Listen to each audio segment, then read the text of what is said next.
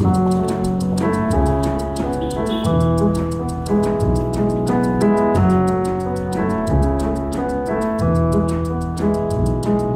everyone, and welcome to Everyday Sublime. This is your host, Josh Summers, and I'm very happy to have you here with me today. Okay, as you can probably hear, or you might hear or notice in my voice, something's a little off. I am struggling with seasonal allergies. The pollen count is up here in Maine where I live, and it's beautiful, it's wonderful to see everything in bloom, but I've been waking up feeling like my head is 6 feet under the water, and the rest of the day feels like I'm just moving through quicksand. So if I sound a little cloudy or less clear than normal, I apologize in advance. And ironically, or somewhat timely, I should say, the theme of this episode that you're about to listen to is a talk I gave on the varieties of the sleepy experience in meditation. All year I've been covering and really looking into the difficult energies that meditators encounter when they practice. And of course, these energies also arise in people's lives. But of all of the difficulties that I have heard people complain about over the years, the two most common ones, like without fail, they almost come up in any introduction to meditation workshop I've given or in most Q&As. There's always a question or two about what to do with the mind that thinks too much or excessive thinking, the wandering mind. And there's always a question or two about people who feel like they're falling asleep in meditation. And as I get into the talk, not all low energy, drowsy, groggy states are symptoms of sleepiness. They can look like sleepiness, i.e. that you kind of nod forward or pitch forward like you're going to fall over while you're sitting there.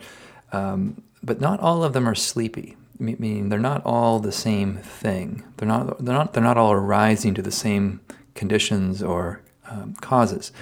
So I try to map out in the talk several of the ones that I'm most familiar with and that I've come to see in my own experience. And I hope that some of the reflections I give help you get a better understanding of what might be going on for you when you experience low energy, cloudy, groggy, unclear states, or kind of a feeling like you're falling into a state of unconsciousness. Now, before I give the talk, I just want to give a warm welcome to anyone that's new to the show. If you're just stopping by and checking out this podcast, I want to warmly welcome you, and I just sincerely hope that some of the reflections that I share are of value to you and your practice and your life. And anyone that's been coming regularly, a regular listener to the show, welcome back. It's always good to have you here. But to you, I speak directly. This is a free podcast, and if you have the means and the interest, those two things together. If you don't have the means and you don't have the interest, don't worry about it. But if you have the means and the interest to help out in the production of the show, you can do that in one of two ways.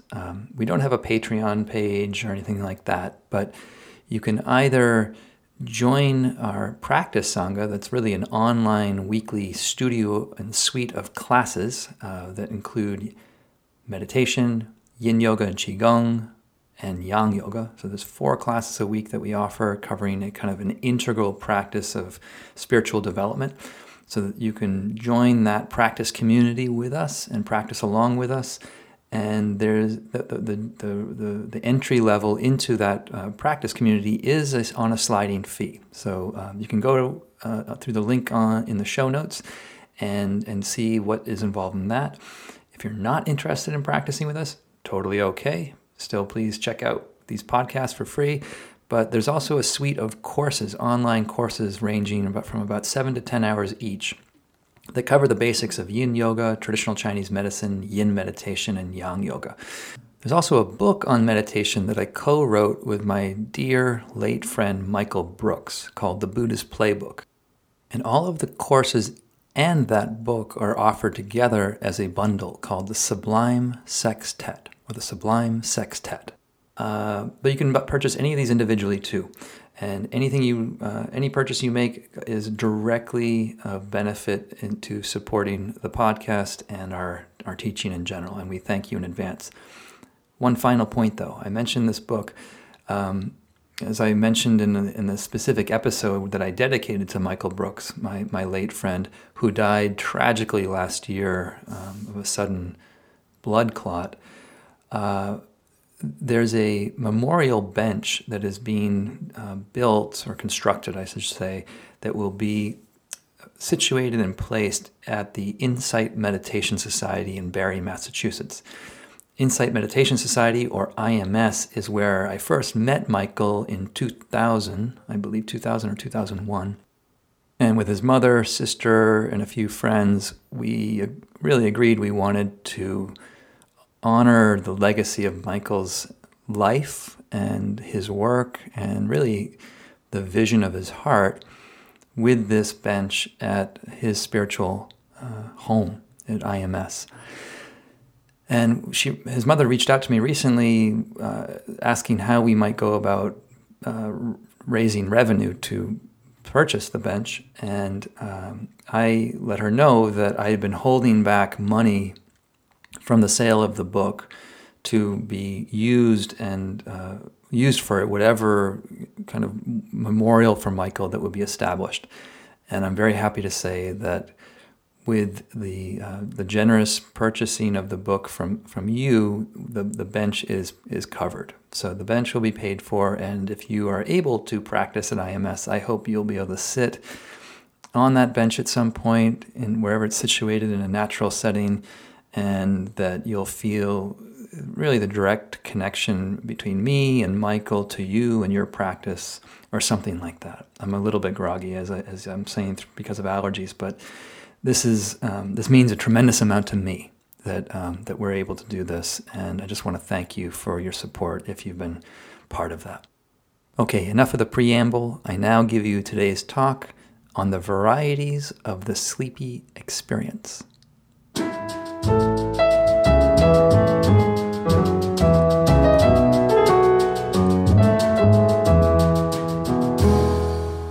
So for this evening's talk, sort of building on a theme that I introduced last week, which is this theme of the coordinates of our being, or the axes of self, where I described we have a horizontal axis of being that exists and functions within time. So, our personality and our physical being gets born in time, and it has a history. It develops, things happen to us. We develop likes and dislikes and fears and worries and hopes and aspirations.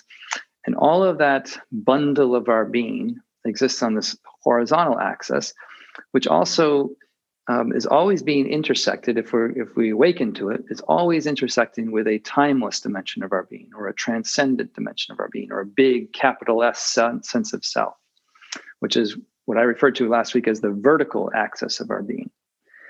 And many of us are familiar with the horizontal. We don't really need to have that pointed out to us. It's the self we take ourselves to be when we think about ourselves. But the vertical aspect of ourself is one that's it's quite subtle and can be elusive and can trip us up for a while in our practice. And one of the reasons why I've been giving so much attention to focusing on the difficult energies of practice, namely the hindrances, it's because these hindrances, in a way, they obscure when they're present. When they're operative in our mind or heart, when these hindrances are present and we've sort of become enmeshed in them, or we're blended with them, or we identify with them, or we take them to be who and what we are, these hindrances hook us and they obscure our apprehension of the transcendent. They obscure or cloud over our ability to recognize our big S self, our transcendent self, or the timeless dimension of existence that's right here and now. So traditionally, it's not described that way. The hindrances are traditionally described as obstacles to stillness. But the reason I described it as I did just now is that the way I experience stillness and the way I think of stillness is that stillness is one of the qualities of the vertical axis of our being. It's one of the qualities of our awareness nature, or our true nature, if you will, or the awareness of the nature of pure awareness in us. And it's stillness through which the whole experience of ourself is moving through. So understanding and befriending the hindrances goes a long way to softening up our ability to rest into and acknowledge the dimension of our vertical, timeless, still self. So far, we've been looking at the hindrances of desire, aversion, so the mind of liking and disliking. And a few weeks back, we looked at the worrying mind, or the agitated, anxious mind. Tonight, I want to spend a little bit of time speaking on the theme of the hindrance of, in Pali, the language of the Buddha's teaching, in Pali is referred to as Tina Midda. And Tina Midda is translated as sloth and torpor. Sloth and torpor. In kind of layman's everyday parlance, sloth and torpor often gets reduced to sleepiness.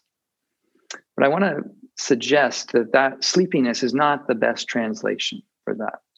So if you practiced it all, if you've done a 25-minute sitting at some point in your life, and I know many of you, if not all of you, have, I'm guessing you've all experienced this at some point. It's the energy where sometimes you feel like you're falling forward or like you're drifting off and you're catching yourself waking up from something. But it's a feeling of checking out and nodding off.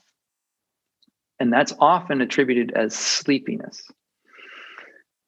But in tonight's talk, what I really want to try to do is sort through different varieties of this energy or different manifestations of this energy and try to suggest that they're not really all caused or driven or indicating the same dynamic. So we tend to lump everything as this kind of physical, organic sleepiness. And what I'm going to try to get in, I suggest tonight is that can be true. There is a kind of an organic, physical component to sleepiness or sloth and torpor, but there's often mental states or psychological states that get our energy to drain out of our practice or get us into kind of a dull, groggy, disinterested state. And that's when it really becomes problematic. So one way that sleepiness or sloth and torpor can manifest is in what I would refer to as legit fatigue. Legitimate fatigue. This could be because you didn't get a good night's sleep. This may be because you maybe ate something that kind of zaps your energy, or as I'm finding right now, as the seasons change here where I am in Maine and the pollen count is going up, my allergies are kicking in. And with allergies, I'm waking up feeling utterly blasted, just completely zapped of energy. Thinking clearly is a real challenge. Getting organized is a real challenge. Staying present to just following a simple to-do list is a challenge. These are all manifestations of this organic sense of fatigue that allergies visit upon me. And for all of those forms, the legit fatigue, just know that that's not a hindrance in the sense of as I see it, it's not a hindrance to the practice. Like we can work with that energy and really let it be. And I'll give more sort of antidotes and strategies for working with these energies in a moment. But just know that there could be legitimate fatigue in your system, and to be gentle and compassionate with that. Another form of sloth and torpor is what I would refer to as beginner's fatigue.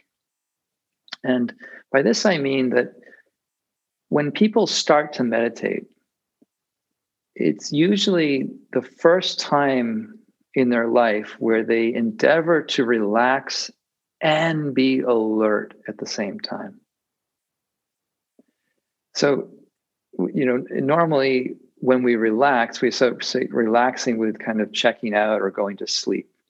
So say you take a relaxing restorative yoga class, you might drift off. Let's say you take you're reading something and you're relaxing on the couch and you might drift off into sleep. this is where the association with relaxation carries us into the territory of sleep itself. So we don't have a lot of training. We don't have a lot of practice with remaining alert while also relaxing. And so as a result, at least in the initial stages of practice, we can really tilt a little bit more into the sleepy side of the thing just by relaxing too much. Now, that works its way out with time. And so this is one that I wouldn't worry too much about. If you find you're nodding off and you're just new to the practice, stay with it for a while. And I think your mind and being will start to calibrate to the ability to really relax while sitting and also balance that with a sense of easeful alertness in your meditation. So this is, again, beginner's fatigue that a lot of people complain about, and they think, how can I meditate? I can't be present if I'm always drifting off. And this is where I encourage patience. Just be patient with it for a while, and in good due time with some of the strategies I'm about to take off or mention, with time, the mindfulness itself will start to balance the equation between relaxation and alertness. But there's another form of sloth and torpor, or it's actually really not sloth and torpor so much. It's another manifestation of what looks like going to sleep, when really it isn't going to sleep at all. And that manifests when the mind gets very absorbed in something and loses touch with the kind of the peripheral context of where you are. So let's say you're meditating, and you could get really focused on the breath, or you could get really focused on the sensation in your body, with your hands touching your lap, or your body sitting on the cushion, or you could get really focused on the sound of silence, or you might just get really focused on a train of thought. Your mind could get really absorbed and engaged in a topic or a theme or memory or anything really. But the absorption, when the mind gets very absorbed, it may lose peripheral awareness of the context of what's going on. And one of the things that can go offline in that kind of absorption is your kinesthetic proprioceptive awareness of where you are. Literally, you kind of lose track, like the felt sense of the body can go offline or fall off the radar. And as that happens, you might find yourself falling forward like you are nodding off to go to sleep. Although it's not, your mind in going forward is actually very brightly focused on what's happening. So this takes a while to the reason I'm mentioning these different forms of what look like sloth and torpor is that it takes time in your practice to get familiar with all the different ones, to really get a sense of what's going on for you in any given moment or any given example. But for me, and I'm just sharing this out of my own practice, there's times where I will really look at something going on in my practice, and if I find myself nodding off, I try to track the sequence of events that leads up to the nodding forward. I really try to take a sharp look at what leads up to the experience of quote unquote drifting off or falling asleep. And usually what happens is I find myself getting very absorbed, as I was saying, very absorbed in something. And then suddenly I find my body falling forward. But just before the body falls, the mind is very sharply focused and alert. And I remember complaining about this to one of my teachers, and she said, "Oh, this is what Sayadaw U Pandita refers to as sinking mind, where the balance between a focus of attention and a broad, what I'm saying, peripheral awareness of context around that focus, those get out of whack a little bit, where there's so much focus that you lose sight of the context around it, and the mind sinks into the experience and loses context, and there's a sense of falling forward. It's not a problem. It's sort of what she said was just be aware of it, And the awareness itself, mindfulness, has a balancing function on that dynamic. Meaning the mindful, when you become aware that that's what's happening, it almost automatically starts to recalibrate the balance of presence and concentration, and that sinking mind starts to even itself out, and it happens less. But it's quite common at various stages in practice that I've noticed, and I just want to mention that. The main form, however, the main form of sloth and torpor that I want to speak tonight about are the kind of the psychological states that breed a kind of heavy, groggy, drowsy feeling in the body, and they come with mind states that also include disinterest, boredom, discouragement, or apathy for practice. So again, when we're sitting and we're trying to look into our experience closely, it can be very frustrating when the mind goes into a groggy, cloudy, unclear, confused state of mind where you don't feel like you have very much agency, you don't feel like you can control it. You're kind of literally, I felt drugged when this happens.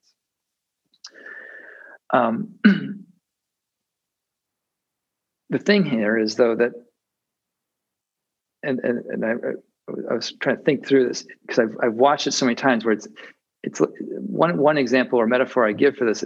Sometimes it's like being in an airplane where you hit some like choppy, turbulent weather, turbulent air, and in the turbulence, you're in it for a while, and then suddenly you get out of it, and you're in a clear zone of smooth flight again. And sleeping or sloth and torpor is a bit like this, where there you are, sincerely minding your own business, not making a problem, just trying to notice what's happening moment by moment. And out of nowhere, this cloud of heavy, dull, groggy, you just get sort of enveloped by this very often somewhat unpleasant state. Although if you look into it, you might even find that there are shades of pleasantness within it. But it often is felt to be unpleasant, and it's particularly embarrassing if you're on retreat or practicing a non-socially isolated setting. You're sitting around other people, and so you're falling forward, leaning to the side, jerking back, worried that you're going to crash and bump into somebody. But then you can also just come right out of it. And that's what I've seen this multiple times now over many years of practice. But you can be very much in that state, and suddenly it's like the clouds lift, like the turbulence fades, and suddenly you're just smooth sailing again. You're at the right altitude, so to speak. So it's important to remember that when this energy visits us, I have a suspicion, and I'm holding this as a provisional way to explore it, but I have a suspicion that the kind of sloth and torpor that the Buddha saw as being an obstacle to the path is not the legit organic sleepiness that just needs more rest or time to recover and build up a deficiency of energy. But I think he's referring to more of the psychological states of mind that breed a kind of either boredom, despondency, or complacency, or apathy for practice. Not really appreciating that within that state, it's possible to wake up and actually to have a very bright quality of energy brought to bear on these states. So the first strategy, I'm just going to give you 3 strategies, and hopefully these will be somewhat simple so you can remember them as we go into the practice. But the first thing to be aware, like the first strategy I would say, is when you become aware that this heavy, dull energy of the body or the disinterest and complacency or boredom of the mind is present, when you become aware of them, That's the practice. That's when you're aware of their presence. That is the first important moment of mindfulness. It's mindfulness itself that recognizes that this energy is present. So there's often this reflexive interpretation and framing of the energy that it's a problem, that it's something to be gotten rid of. And if you remember from when I read a bit about how to work with desire, or the Buddha's reflections on working with desire, he says, you want to know when the difficult energy is present. We also want to know when it's absent. We want to know what fuels it and brings it to be, what allows us to release from it, and what sort of promotes an ongoing development of understanding of these energies. So it's not to get rid of it. This is not an obstacle to overcome. It's a dynamic within us to fully look into and understand. So the immediate recognition when it's happening, and often we know that's happening because we might fall forward or not. So when you catch yourself, you don't have to button yourself up and like splash cold water on your face and rub your earlobes and toothpicks in your eyes to keep your eyes open if you're sitting with eyes open. It's just the first moment of recognition is mindfulness coming on board, knowing, oh, this is the energy of this, sloth and torpor, or drowsiness, or fogginess, or confusion, or heaviness. To just let that much be known. It's like this. So, lo and behold, the first strategy is just to let mindfulness register what it is. But to really get to know it, to really become more familiar with these energies, and I would say to really attenuate the tendency of these energies to create a perceived problem in our practice, I think mindfulness alone needs to be paired with another quality of mind, which in the list of factors of mind the Buddha praised that support waking up and a clarity of understanding, the next factor of mind after mindfulness on this list is the factor of investigation, of investigating the energy, of looking deeply with curiosity and interest. And I recommend this particularly for some of the psychological states that might be categorized as complacency, feeling like, oh, I've been doing this for a while. I don't really need to, I've done 10 retreats. I've sat for 10 years, 15 years, 20 years. I don't really need, I've been around the block enough. I've been to Asia a little. I have a zafu in every bedroom of my house. I meditate whenever I can. That sort of overconfident and complacent a view that it's just something that you need to get past, or it's not important to look at. But to work with complacency, or the flip side, or to work with boredom, to assume boredom sort of assumes there's nothing of interest within this state. There's no intrinsic value or nothing to be learned or extracted from the state. To really look into that closely with fresh curiosity or fresh attention, or beginner's mind. One of my last interviews that I published, it was a republish of a conversation I had last year with the artist and art teacher and author Jenny Odell. One of the things that she said during the interview, she said, to me, the only habit worth designing for is the habit of questioning one's habitual ways of seeing. And that is what artists, writers, and musicians help us do. So the only habit worth designing for is the habit of questioning one's habitual way of seeing. And this questioning, the habitual way of seeing, is very much emphasized in certain contemplative traditions. Most notably, it's sort of the central practice of certain styles of Zen meditation, notably Zen meditation in Korean Zen. And as I was reflecting for this talk, I remembered a very famous encounter between a Korean Zen master and a Tibetan Rinpoche, or Tibetan teacher, two highly adept, realized beings on stage, having kind of a conference of the minds, or a meeting of the minds, if you will. And I think the people that put on this encounter between these two teachers, they placed some flowers to sort of decorate the stage, and there was a basket of fruit on one of the tables next to the Zen teacher. And at one point, the interviewer asked the person, the MC, the person hosting the evening, said to the Zen teacher, "How would you describe the Dharma? How do you describe the Dharma?"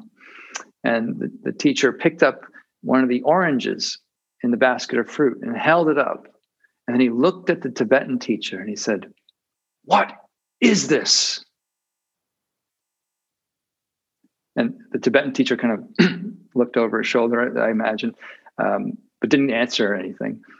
And then the Korean said again, "What is this? What is this?" And after some back and forth for a while, the Tibetan, through the translator, says, "Don't they have oranges in Korea?" And the thing is, in Zen, they're questioning every assumption we make with our conceptual mind about what things are. So we look very deeply into anything, whether it's a flower, our breath, an orange. And when we look past our conceptualization of the world, a new understanding, a new dimension of our experience opens up.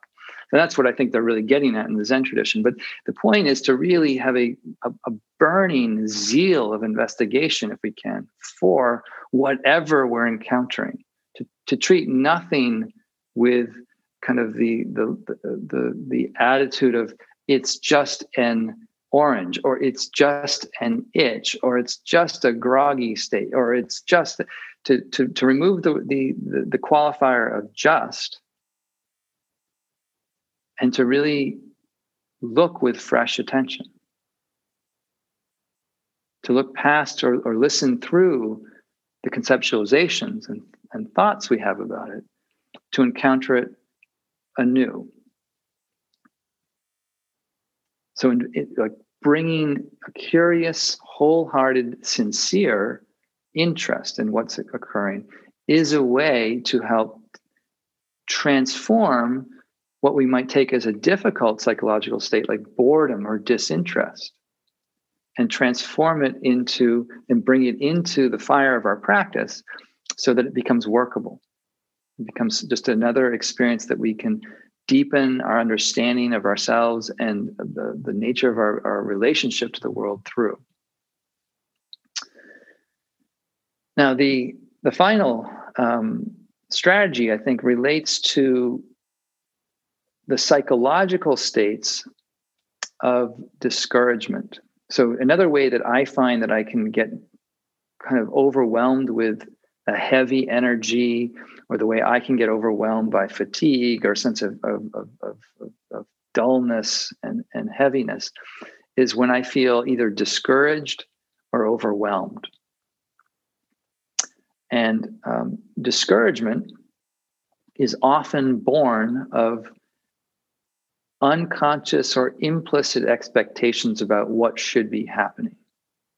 And this comes up at various stages throughout one's practice. And I would say I'm going to be surprised if it doesn't visit me more in the future going forward. It's just something it's sort of a pattern that comes back through one's practice life again and again and again, where we think we start to get it. And when we start to get it, we think there's certain things should be happening. We start to get expectations about what a good practice should be like.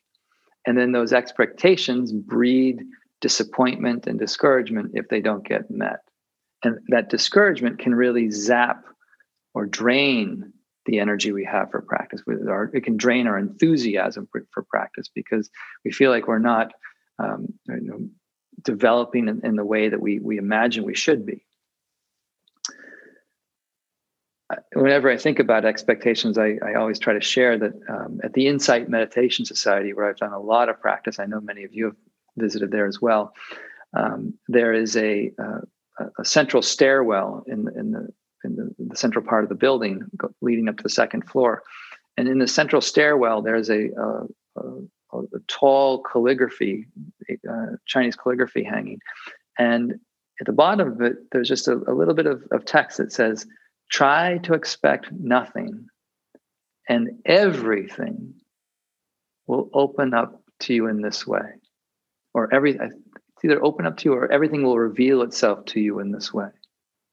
But try to expect nothing, and everything will reveal itself to you in this way.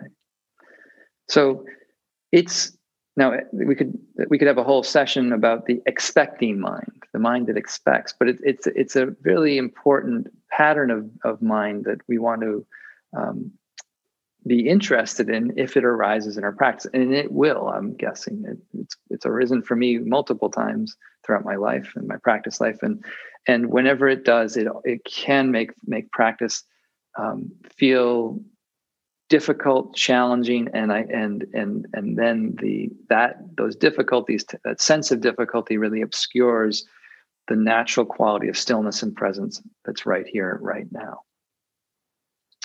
So, one way, in addition to looking into expectations and maybe a sense of discouragement, another way of working with that kind of psychological state of feeling like you're not developing or moving in the right direction is to check in with the basic premise of the practice. And this is where I feel like talking to a friend or talking to a teacher can be very helpful. I can't tell you how many times whenever I feel like I've gotten into a corner with these energies, a teacher's reminder or a friend's reminder that the practice isn't about having special states of experience. It's not about collecting better and better states of mind. It's not like going to the buffet and eating only the pleasant foods. The practice is about understanding the nature of all states in one way, is one way of putting it. So rather than feeling like we have to push something away, get rid of something, get beyond something, attain something different, to remember, as Joseph Goldstein often says, practice just to relax back and rest to a quality of awareness that is fully present to what's arising. Another way of saying this is the only experience to have in your meditation is the experience that you're having when you're having it.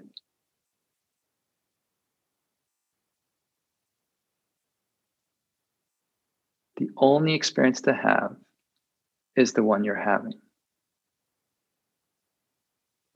Now it's super easy to say, right? But I remember hearing that on my very first retreat, and it really has become the backbone of my practice. To remember, the only experience to have is this one.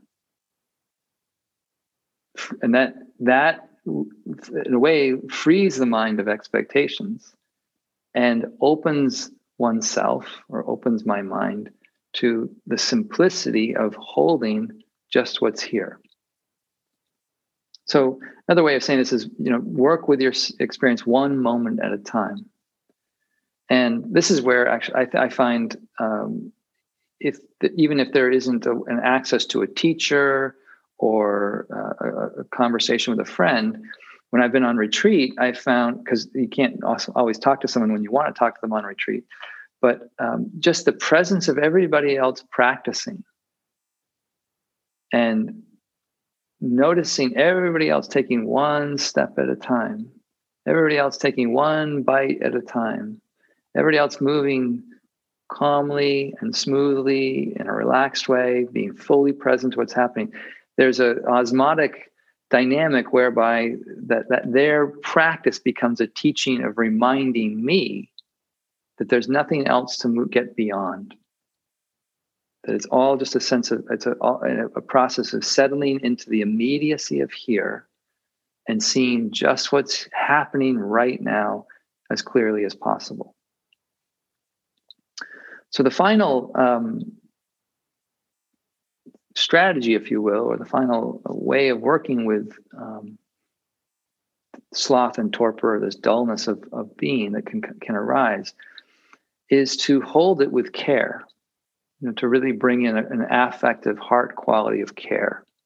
And that's something that, again, U Pandita impressed upon me, but many other teachers have intoned it in different ways, that if we're just going through things, our practice in kind of a routinized way of watching the breath as an exercise of trying to control, or if we're just going through the motions in a way, like I got to sit down for 20 minutes before, so I can check the meditation off my to-do list before I get on with my email, and then all the other calls I have to make, and yada, yada, yada.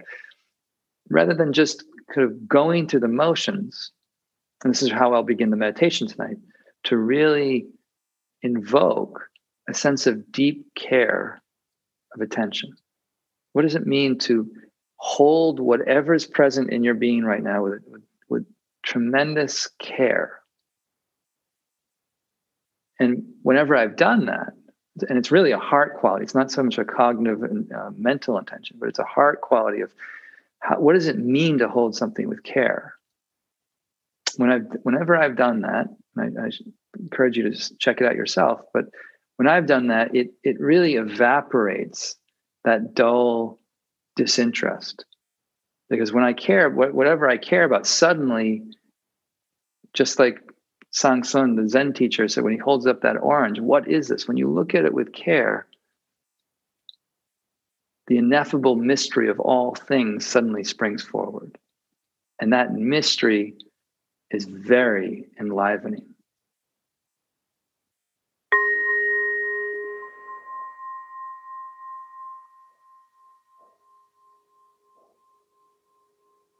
Okay, I hope that talk didn't put you to sleep. I know that can happen sometimes, but I hope that my reflections on sleepiness help expand your exploration and understanding of your own relationship and clarity around this very difficult energy, really. But if you can remember that the only experience to have in your practice is the one that you're having, that alone really has transformed over the years my difficult wrestling with this challenging energy of groggy, drowsy sleepiness.